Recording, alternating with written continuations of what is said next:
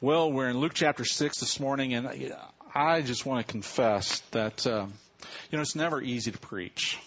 Never. No message is simple. But, there seems to be some times where messages are harder than others. When you feel as if your life is not congruent with what Jesus is telling us. Can I be turned down a little bit? I feel it's a little hot around here, the microphone. Jesus is going to say some hard things this morning for all of us, but it's hit me between the eyes. I look at my life, and I have a beautiful home, 4-bedroom home. All 4 of those bedrooms are filled with stuff. I have walk-in closets that are filled with stuff. I have a garage that's filled with stuff. I don't have one of the skinniest waistlines in our church. I have a boat that floats most of the time. But I'm not a person without. And Jesus is going to share some hard things with his disciples, those who are wanting to follow him. He's having the DTR talk. Okay, and if you're in fan or follower, you know what DTR stands for. Define the relationship. And he's going to outline for his disciples what the profile of a follower is to be like. And I just want you to know right up front, I feel like I'm standing on the shore of a vast ocean. And Jesus wants me to be out there, and I'm just allowing the waves to lap at my ankles. Jesus is going to drop an H-bomb on these disciples of what his kingdom is to be like, what his kingdom values are, and they are vastly different from the world's values. And he's about to turn these Jews' values, and he's about to turn our values upside down. He's going to be comparing 2 different groups of people and their values. And I just want to ask you a question. Which group would you rather be a part? Would you rather be a part of the poor, hungry, sad, and rejected? Or would you like to be part of the rich, full, happy, and popular? Dare I ask, what group are you in? As to my confession this morning, I guess you can guess what group I'm in.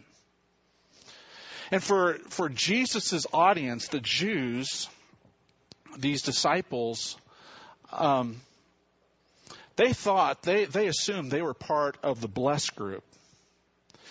And,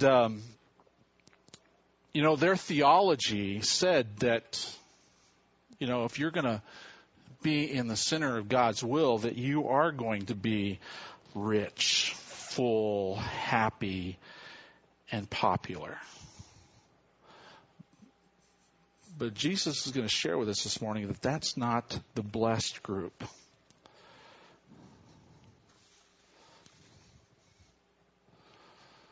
The Jews were thinking that when the Messiah would come on the scene, that he was going to fully embrace their values. That he was going to affirm their righteousness, their godliness. That they were going to be part of his kingdom. And Jesus was coming, this Messiah was coming, and he was going to set up his kingdom here on earth now. And they were going to reign with him. They were going to hear him say, "Come on, guys, let's go." But that wasn't Jesus' words. What Jesus is laying out concerning his values and the values of his kingdom,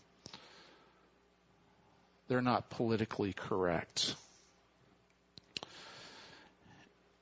And the question for us today is how do we reconcile his values in a capitalistic, Western, European culture? In a place where our standard of living is so high. So now you know why it's hard for me to stand up here this morning and preach this message. Welcome to church. But let's read Jesus' words, shall we? Luke chapter 6, starting with verse 17.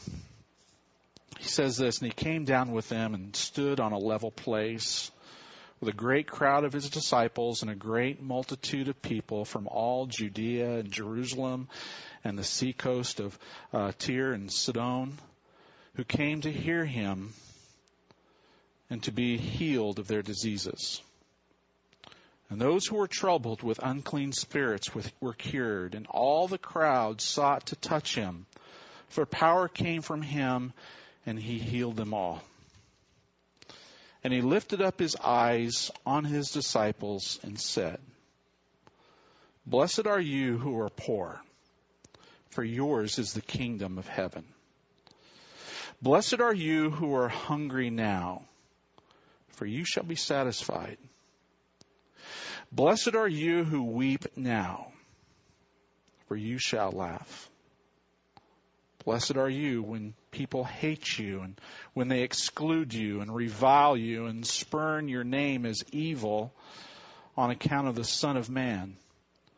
Rejoice in that day and leap for joy, for behold, your reward is great in heaven, for so their fathers did to the prophets. But woe to you who are rich, for you have received your consolation. Woe to you who are full now, for you shall be hungry. Woe to you who laugh now, for you shall mourn and weep.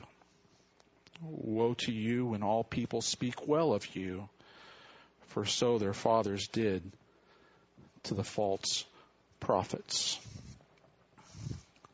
Jesus is comparing two groups of people. He's comparing the blessed group, the most favored group, with the woe group, the most unfavored group.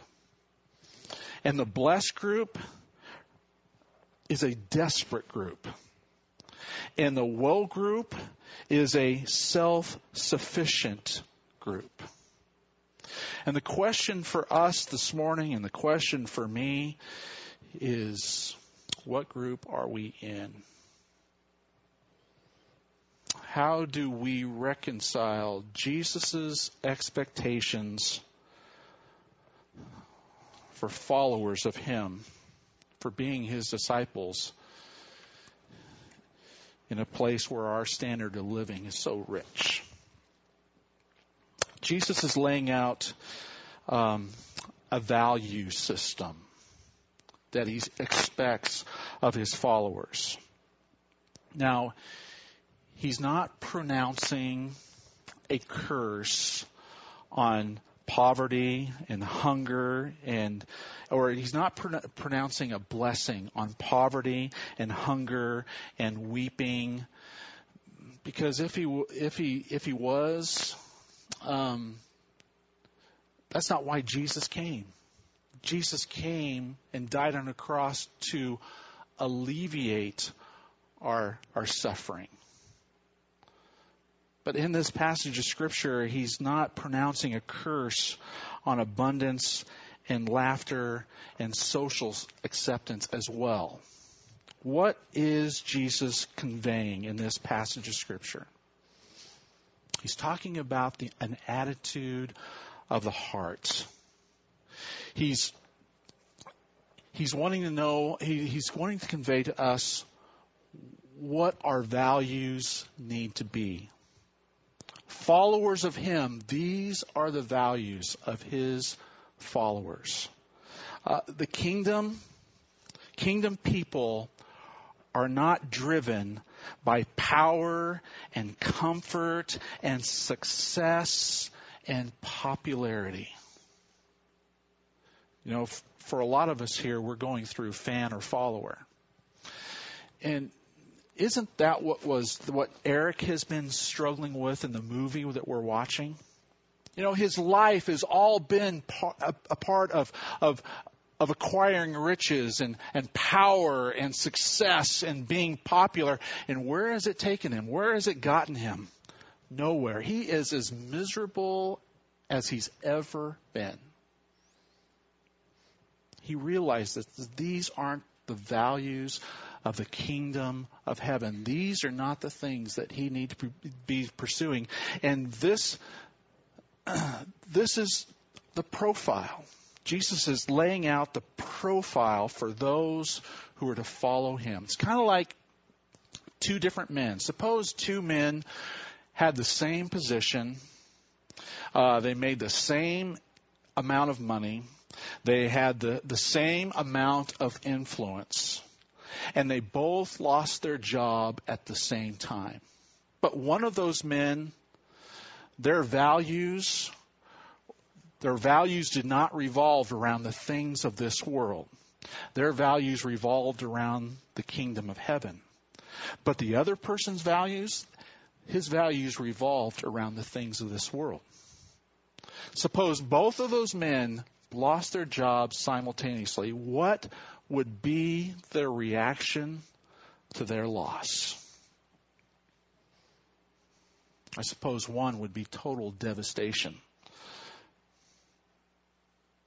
Because this represented his life. This represented his identity. But for the other, he understands, yes, it's a loss. Yes, he grieves. Yes, there's probably stress. But life goes on. God is in control. And so, folks, this morning I want us to look at Jesus' words. What describes a follower of Jesus Christ? Number one, Jesus says, my followers are poor. My followers are poor. Now, in the Old Testament, as we read the Old Testament doesn't see poverty as a blessing. Now, the Old Testament wants us to be mindful of the poor. In the Old Testament, the poor were allowed to glean from the fringes of the fields at harvest time. In the year of Jubilee, those who were slaved, those who were under a pile of debt, everything was forgiven every 7 years. There was a clean start to life. But as far as their poverty being a blessing, this is foreign in the Old Testament. Now, in the Old Testament, the Bible warns against both poverty and riches. This is what Solomon says in Proverbs chapter 30, verses 8 and 9. He says, remove from me falsehood and lying. Give me neither poverty nor riches. Feed me with the food that is needful for me, lest I be full and deny you and say, who is the Lord? Or lest I be poor and steal and profane the name of my God. In the Old Testament, there's an expectancy that we need to be dependent on God for everything. Proverbs 10:22 says, the blessings of the Lord make rich, and he adds no sorrow with it. But when Jesus comes on the scene in the New Testament, he shows us something different about poverty. The Bible and the New Testament, the Gospels, Jesus is identifying with the poor. In fact, in 2 Corinthians chapter 8, verse 9, Paul talks about the fact that Jesus, who is rich, became poor so that we who were poor might become rich. Now, that's speaking in spiritual terms, not physical terms.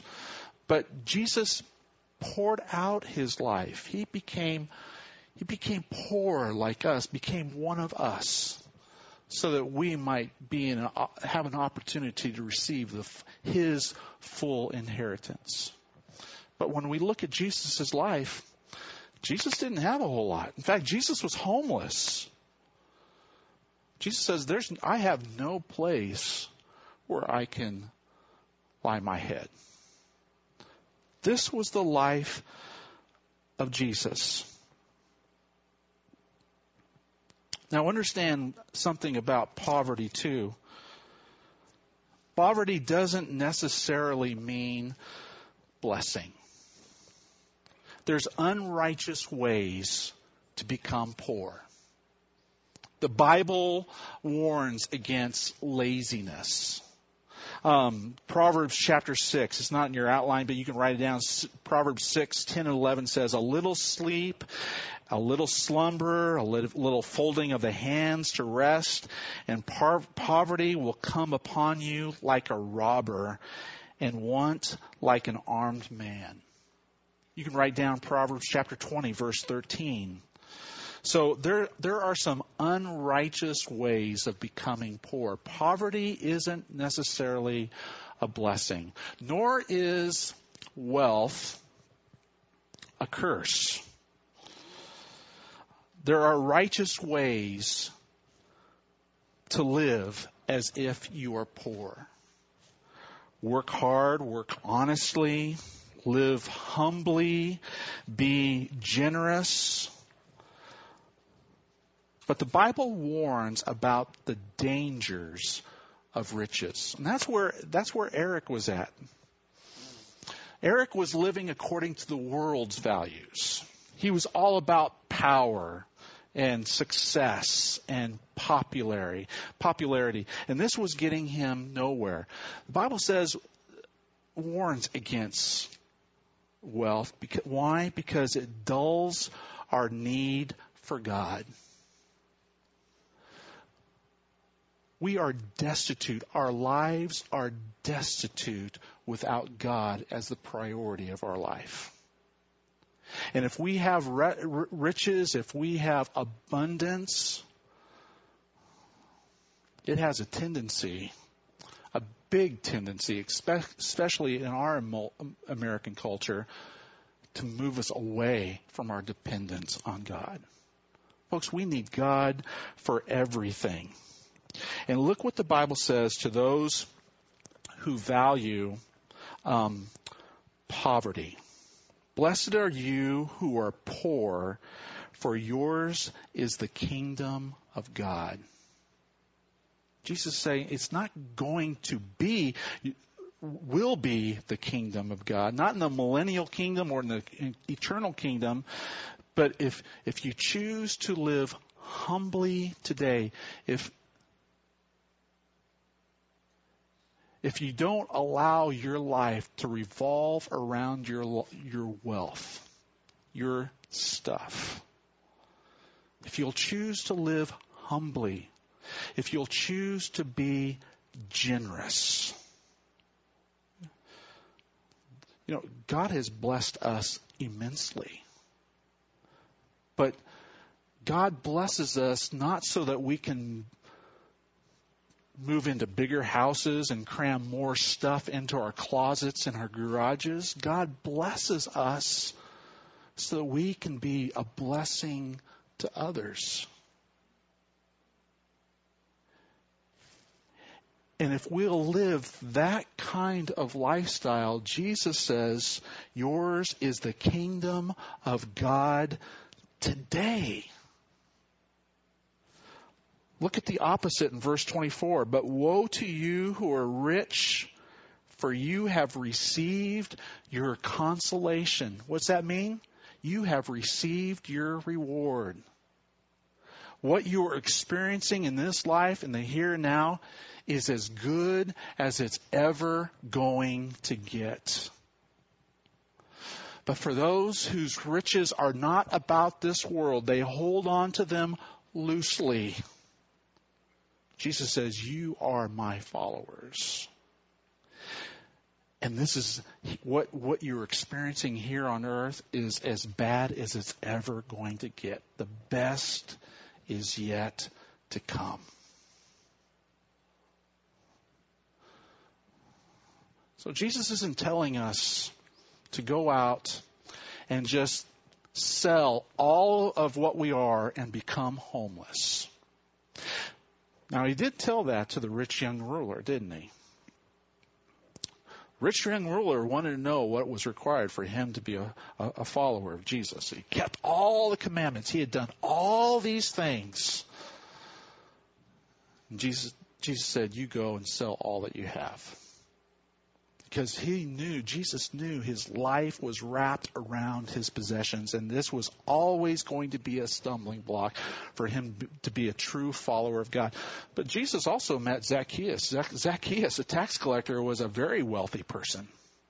Jesus wanted to hang out at Zacchaeus' house, but Jesus didn't tell Zacchaeus to go sell all of his possessions. Now, Zacchaeus decided that he was going to be generous, that he had oppressed the poor. He had done wrong, and so he wanted to repent. But that wasn't a demand that Jesus had placed on Zacchaeus. So Jesus treats people differently. Jesus knows what's going on inside of our hearts. But what Jesus is saying in this passage of Scriptures, don't value wealth. Don't wrap your life around things. Be willing to live in poverty. Be generous with through the things that God has blessed your life with. Those who follow me value poverty. Second, those who follow me are hungry. Now, the Old Testament does not equate blessing with physical hunger. But the Bible does equate following God with spiritual thirst and longing after the things of God. In your outline, you have Psalm 42, 1 and 2. Let me just read those two passages. Psalm 42, it's Psalm 63:1, not Isaiah 63:1. That's my fault. But let me read both those Psalms. 42:1 says, as a deer pants for flowing streams, so pants my soul for you, O God. My soul thirsts for God, for the living God. When shall I come and appear before my God? Look at Psalm 63:1. It says, O God, you are my God. Earnestly I seek you. My soul thirsts for you. My flesh faints for you, as in a dry and weary land where there is no water. Is that the desire of your heart? Do you long for the things of God, or do you hunger for the things of this world? You know, we live in a culture today where we're just bombarded by commercials and materialism and commercials wanting to convince you that if you have these things, this is what's going to make you successful. This is what's going to fill that longing in your heart. You know, I'm amazed at children's. I hate commercials. You know, I've got one of those programs where I can fast forward through commercials because, you know, it's not something that interests me. But if you ever watch children programs, now that I'm a grandpa, I get to do this all over again. When they're watching a cartoon, they don't want to fast forward through the commercials. They want to watch those commercials, and advertisers are trying to convince these kids, you gotta have this. Man, life is going to be fun. And after they see that commercial, what are they saying? Mommy, Daddy, Pa, can I have that? You know, we live in an American culture where we're never satisfied. And there's still something else that we need to have. Jesus is saying that's not where life comes from. Jesus is saying that we need to hunger for the things of God, that is what's going to fill us up. Let me just read Luke chapter 6 again. He says, "Blessed are you who are hungry now, for you shall be satisfied."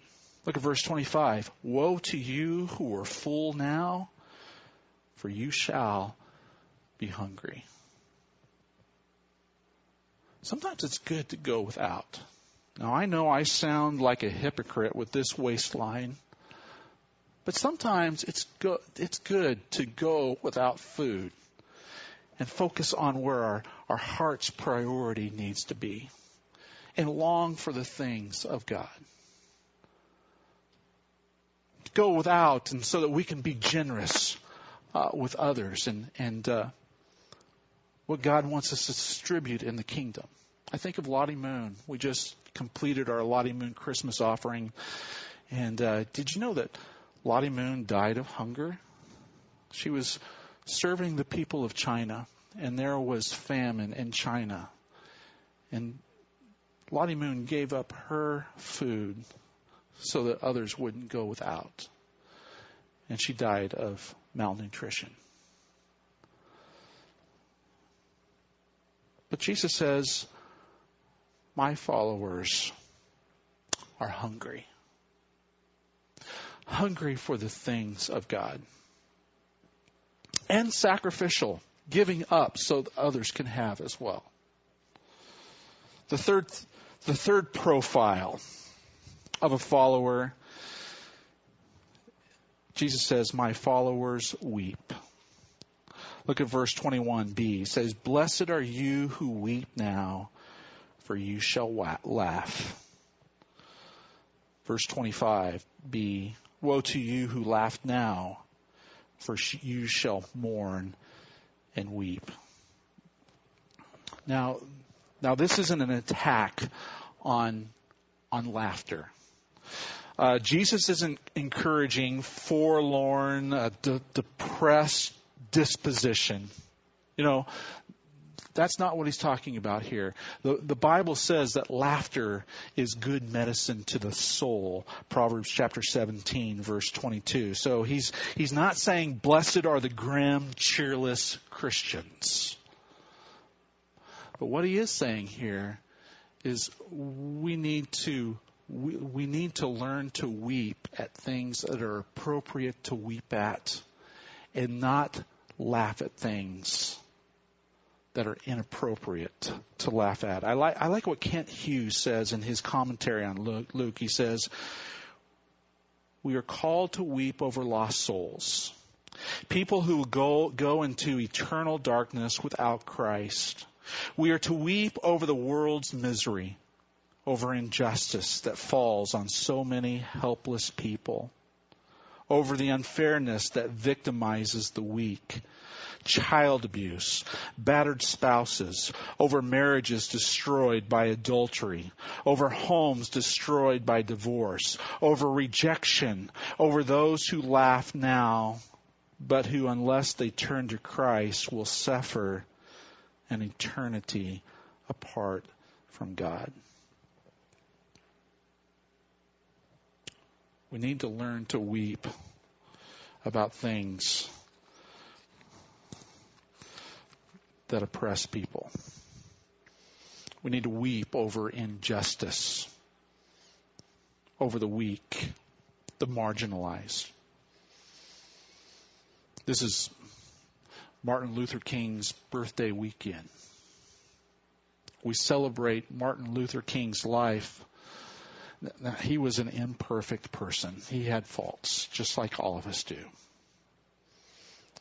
But he saw the injustices of inequality against African Americans especially.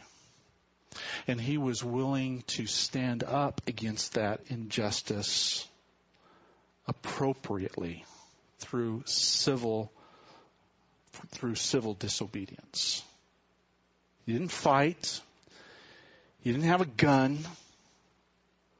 But he stood for what was right. And because of those convictions, because of his dreams, because of his values that needed to be a part of this country, he had lots of followers. And his life made a difference. This happens to be Sanctity of Life weekend as well. Do you know that today marks the 40th anniversary of Roe versus Wade? Since 1973, there has been nearly 56 million abortions. The loss of innocent lives. You know, a few weeks ago, we grieved over 20 kindergartners, 5 and 6-year-olds that were gunned down in an elementary school. But do we grieve over the millions of preborn babies who lose their lives? Thousands that lose their lives every single day. That's injustice. In church, we have a responsibility to speak out against that.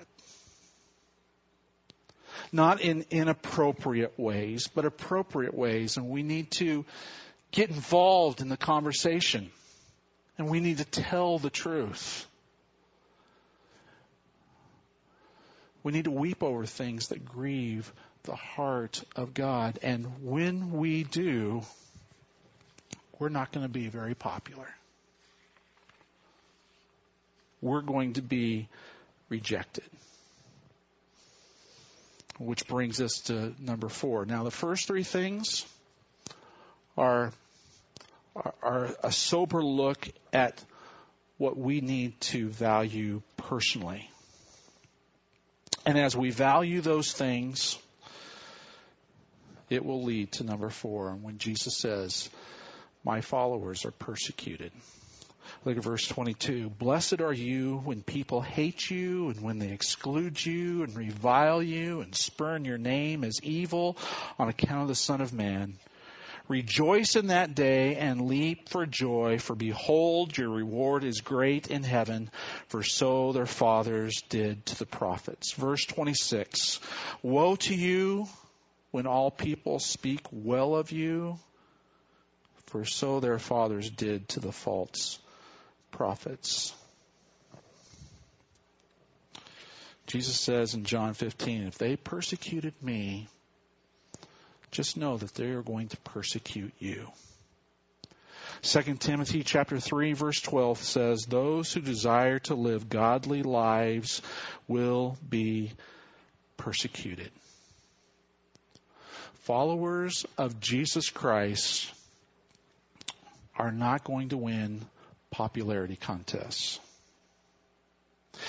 And those who do win popularity contests, who call themselves followers, they have to compromise certain values. Those who desire to live godly lives will be persecuted. Jesus says that we're going to be hated in verse 22. Verse 28, he says you're going to be insulted. Verse 29, they're going to physically abuse you. Verse 30, they're going to sue you. But to be a follower of Christ is not simply believing in Him, but is willing to suffer for His name's sake. Philippians chapter 1, verse 29. And to live according to these values, we're going to have enemies. How do you address those enemies? Well, we're going to look at that in 2 weeks. And I want to encourage you to be a part of this message because it's not necessarily something that you think. But Jesus says that we need to love our enemies. But in the meantime, Jesus is laying out a profile for his disciples. He says, you've got to be willing to be poor. You've got to be willing to go hungry, to have an appropriate attitude towards what's evil, to stand up for what is morally right, and be willing to suffer the consequences against those who refuse to believe the truth. I like what Rick Warren says in The Purpose-Driven Life, his book. He says this: when you fully comprehend that there is more to life than just the here and now, and when you live in the light of eternity, your values change. You use your time and money more wisely. You place a higher premium on relationships and character instead of fame or wealth or achievements or even fun. Your priorities are reordered. Keeping up with trends and fashions and popular values just don't matter as much anymore. Folks, why are we to be followers of Jesus Christ? Because there is far more than what this world has to offer. If this is all you are living for, Jesus says you have your consolation. Jesus says, this is not my kingdom. The best is yet to come. And we need to live our lives as believers of followers of Him that reflect the kingdom that is yet to come. And we do that by being generous with what God has blessed us with. We aren't to hoard it. We aren't to build bigger barns. We don't have to throw it all away.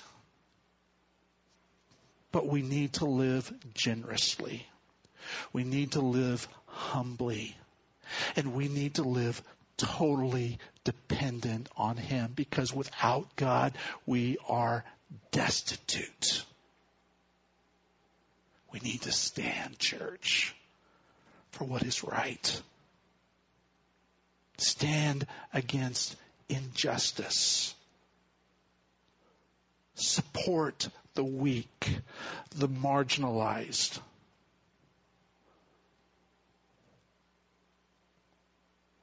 Not be obnoxious, not bring attention to ourselves, but lovingly be who Jesus wants us to be. Tell the truth. Be willing to suffer the consequences, but continue to love. Continue to be Jesus. This is life.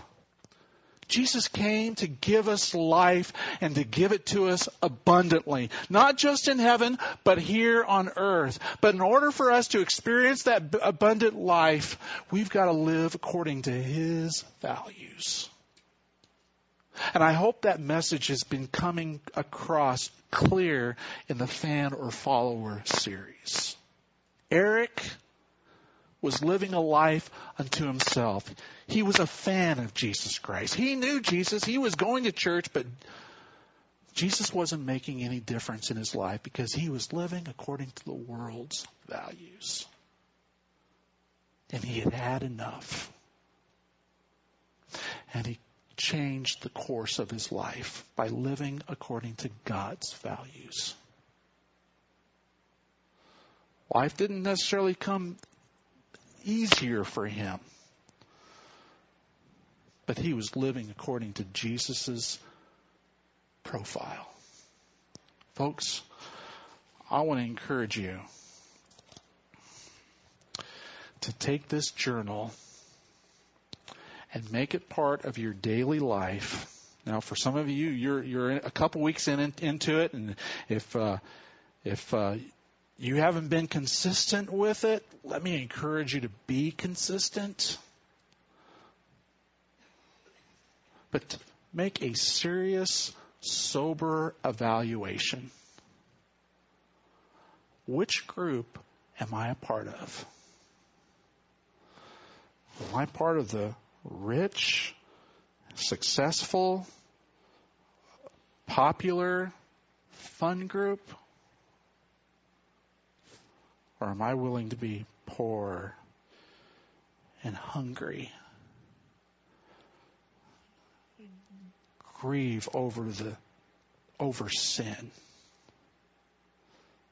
and willing to be rejected.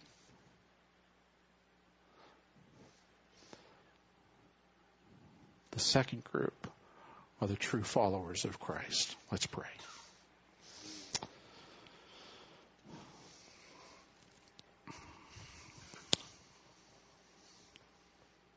In the quietness of this moment,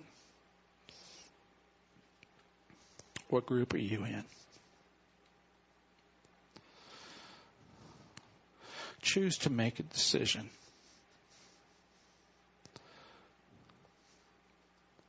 To truly discover what it means to take up your cross and follow Him.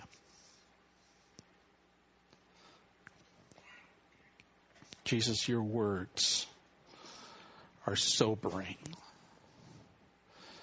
And this message was not easy to convey, to preach, because my life is not congruent with your words. And Lord, I pray that we, whom you have spoken to this morning, will take your words more seriously. That, Father, these values will truly be in our heart. And we will live out those values, not for our glory, but, Father, for yours. That others might have the opportunity to come into your kingdom and know the God that we know. Thank you, Father, for this time, for your words of truth. May they come alive in our hearts. In Christ's name we pray. Amen.